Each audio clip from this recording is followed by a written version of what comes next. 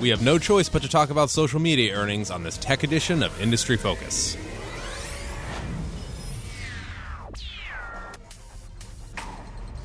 Greetings, fools. I am Sean O'Reilly, joining you here from hot Alexandria, Virginia at Fool headquarters. And to my left is the incomparable Dylan Lewis. How are you, Dylan? Doing all right, Sean. Not as great as some of these social media companies. So we talk about them a lot, but again, we have no choice because they all reported in the last week. First up is Facebook, everybody's favorite giant social media company with how many billion? 4 something. 1.49. 1.49 billion active users. Yeah. How'd they do? So big numbers looked great. 4.04 billion in revenue against expected revenue of roughly 4 billion. EPS was about 50 cents per share adjusted, and analysts were expecting about 47 cents per share. And this revenue jump was about 40% year over year. I was at 2.91 billion a year ago. Not bad. So pretty great. Not bad. And yet, stock took a hit. It wasn't a huge hit.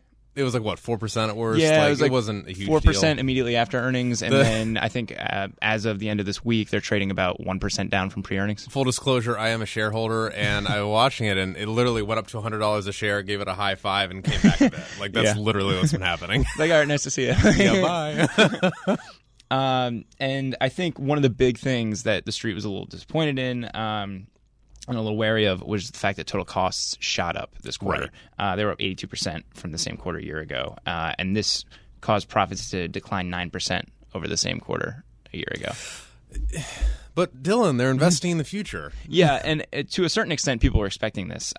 They'd guided for this, and they'd said, we're going to make some long-term investments in virtual reality, some of our solar-powered drone projects, which is crazy. Why is Facebook doing? Yeah.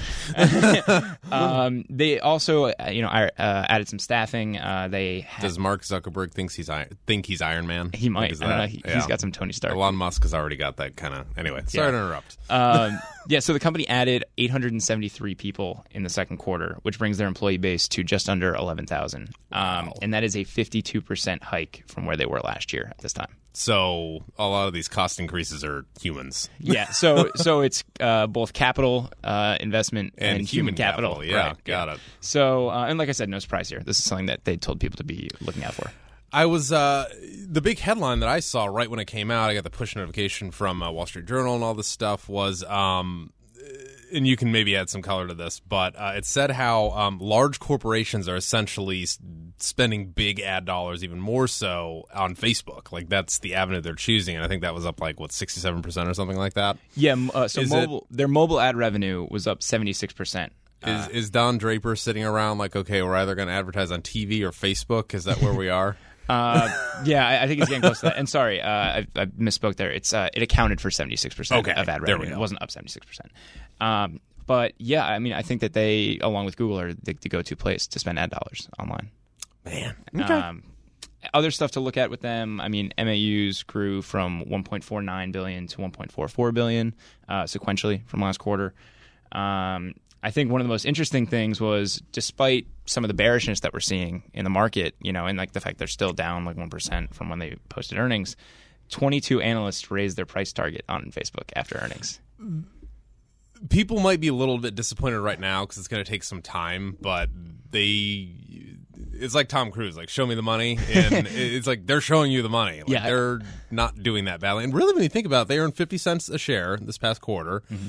Annualize that, it's $2. They're at 90 whatever. It's 25 times earnings. Yeah, it's pretty reasonable. So no insight into Messenger, Instagram, I'm sorry, 40 times earnings or WhatsApp my mind. Yeah. At this point. So they're still kind of largely unmonetized. Zuck asked for some patience with those. He said, just let us do what we did with our timeline. So we'll roll it out and we'll monetize it over time. So you just got to trust him with that. I'm willing to give him the benefit of the doubt. Yeah. Good stuff. Well, before we move on, I wanted to make our listeners aware of a very special offer for all industry-focused listeners. If you have found this discussion informative and you're looking for more foolish stock ideas, Stock Advisor may be the service for you. It is our flagship newsletter, started more than 10 years ago by Motley Fool co-founders Tom and David Gardner. We're offering the lowest price out there for our industry-focused listeners. It is $129 for a 2-year subscription to Stock Advisor. You'll get 2 stock recommendations every single month with insight from our team of analysts. Just go to focus.fool.com to take advantage of this deal. Once again, that is focus.fool.com. And now we are talking about Twitter earnings. Yeah. I actually joined Twitter because I was working at the Motley Fool. Like, Right. Everybody's here. They put up their articles there. I follow all my favorite companies. I follow Amazon.com and all that stuff on Twitter. So how are their earnings? So earnings, quick snapshot, look great. So $502 million in revenue against expectations of $481 million. I actually sent you the push notification for their results, and I was like, "Oh man, this is awesome!" And yeah, So immediately they shot up, right? And EPS was 7 cents per share against expectations of 4 cents per share. So you're like, all right, sweet. Like Twitter finally had a really great quarter. Like they need this. I thought for sure because we were kind of negative the last time we talked about Twitter. I was like, Dylan, we're gonna have to eat our hats. Oh no. Yeah, they're like that down and out friend that like really needs a break. And then the conference call happened, and I think we got a little bit more insight into the business, and I think people were a little disappointed. So CFO Anthony Noto in the conference call had said that there would not be sustained or meaningful user growth for a considerable amount of time. What? How do they know that? But two, they only have 330.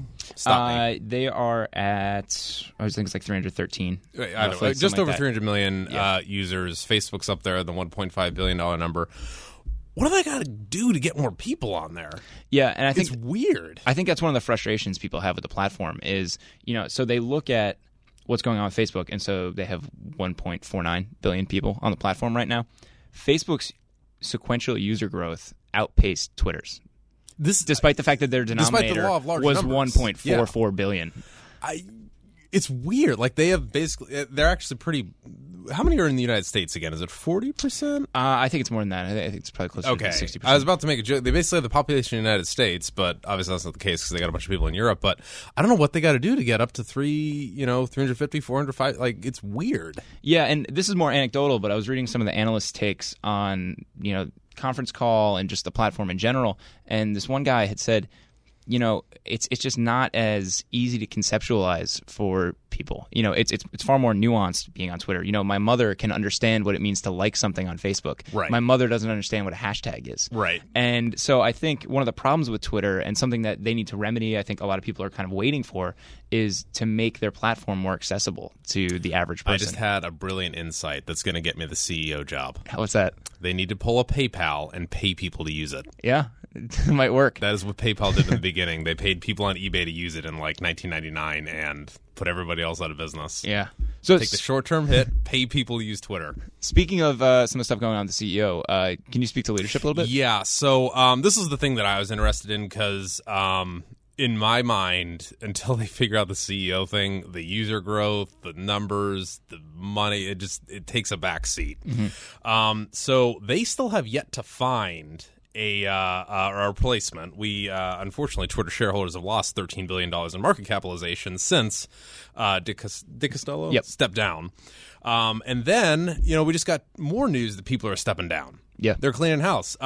Just a few minutes, according to VentureBeat.com, just a few minutes into Twitter's quarterly earnings report, we've seen two major departures. Todd Jackson, formerly Twitter's director of product management, has left the company for Dropbox, and not only that, but Twitter's former head of growth, Christian Ostlian,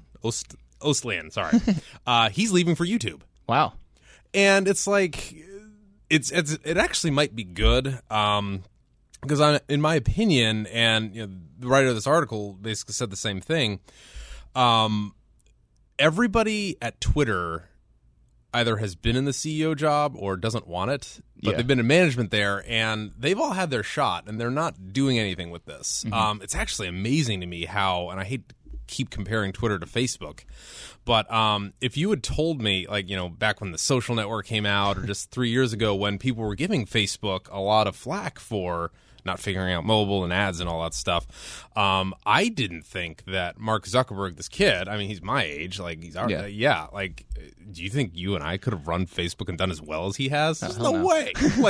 What were the odds that the guy that made it also wound up being a perfect leader to make money off of this? Yeah, there's usually not a blend of that innovative thinking and isn't. business savvy. Even Bill Gates, I mean, he stepped down, and then the other founder, Steve Ballmer, came in. He couldn't do it, and then they just got this guy that was not a founder at all, Nadella, and he's crushing it at Microsoft. So they need to bring in some fresh blood. They really do. Yeah, and I think that that's something that we're just going to have to watch. I think for a while the market's been super patient with Twitter just because they see what the potential for these platforms is. Yeah. You know, they see, you know, if they get to half of the user base of Twitter, of Facebook, you know, then I think it's pretty reasonable to assume that like their valuations are, right, you know, going to be great. Like, but I don't know if that's going to be the case. I think they have a lot to figure out with their platform. Right. So, we're just going to wait and see. Currently, the current CEO, Jack Dorsey, he's the interim CEO, and he's one of the co-founders. He also happens to be one of the founders of Square. There's talk of him just stepping in, but again, he's a founder. He's biased. Like, there are issues there. Yeah. So I don't know what they're going to do, but they need to shake things up. Yeah. I will say there are a couple reasons to be happy about what came out on the earnings results. Including ad revenues, right? Yeah. So they raised their full-year guidance slightly, up to $2.27 billion from $2.2 billion. If you're looking for some other reasons to like the company, Q2 bucked a trend of declining year-over-year ad engagements, and I think it's pretty reasonable to expect that to continue. And they also maintain the trend of positive year-over-year ad engagement costs. So, you know, like those are two really nice things that you want to see if you're trying to monetize a platform. Yeah, when I saw the actual results, the money results from Twitter, I thought for sure the stock would go crazy, and then they had a conference call. Yeah. Anyway, so moving on, we've got LinkedIn, the only social network that arguably has a social utility to civilization. How'd they do? So they did pretty well too. Again, like I think the recurring theme that we're seeing with Facebook, Twitter, and good but not LinkedIn good enough for something. Is like you look at the top line numbers, and you're like, all right, yeah. You look at the bottom line numbers, you're like, all right, yeah. Sweet. Like what went wrong? And so with LinkedIn, revenue was $712 million against expectations of $680 million. Non-GAAP EPS was 55 cents per share against expectations of 33 cents per share. So looks great. Sounds like a win all around. Yeah. Then they had a conference call. Yeah. And then am I right? Yeah. It's just like once you start getting into the details, that's where people start poking holes in some of these numbers. The that we're devil's seeing. in the details. Yeah. And so one of the things that I think really stuck out was the Lynda.com acquisition provided $18 million in revenue, which was well above single-digit expectations. For our listeners that don't know, what is Lynda.com? It's like an online learning portal, and LinkedIn picked it up earlier this year for about $1.5 billion. Feel free to go check it out, folks. Yeah, and so the idea there is they're trying to augment their professional networking with skill building, online programs. It's a value like offering thing. Yeah, exactly. Yeah. So they're just trying to enhance their platform. And they also released that it should add about $90 million in revenue for 2015, which is up from an earlier estimate of around $40 million. And that's largely attributable to... Whoa. That's 125% increase. Yeah. So which sounds great, right? Right. And the problem is that it means that some of the core businesses for LinkedIn struggled. Because that's the dollar amount that they beat on revenue by, like more than that. Yes. Okay. So this segment's doing great, but once you start parsing out the numbers, you're like, wait a minute, that means some of your other operating segments that means your actual awesome. company stinks. Yeah. So it's growth through acquisition to a certain extent, and I think that's only applicable to one or two of their segments right now, and we can get into that. But basically, one of the big lagging segments for them is their display ad business, and that declined. That the declines there accelerated over the previous quarter. It fell 30%, and the big reason for that is LinkedIn's seeing a huge shift over to mobile. I think over half of their traffic is coming through mobile at this point. So, and as we know, mobile ads aren't as profitable. Yeah, and just display ads are generally just kind of clunkier. Like they don't work as well with the interface. People just tend to flip right by them. Right. So they just don't work out as well. Personally, I'm not nearly as bearish as the market is on this. I think that this is a huge overreaction. Because if you're looking for a job or you're just a professional on planet Earth, odds are pretty good you're on LinkedIn. It's a de facto place to go. Yeah. So they upped their full year guidance from $2.9 billion to $2.94 billion. Not a huge jump. Yeah. Again, one of the issues is that some of that was already realized in Q2. And so like there's not a huge upside there because a lot of that is already in the coffers. But I wouldn't be too worried about the display ad business. You look at the revenue breakout, 62% of their revenue comes from talent solutions. So that's like helping HR departments find the right candidates, prospecting, that kind of stuff. 18% comes from premium profile subscriptions. So that's people paying to use the service. and then 20% comes from the marketing solutions. Yeah, I'm sure our listeners are curious how LinkedIn's doing with the people that pay. Because I don't know about you. I'm on LinkedIn, but I don't give them money.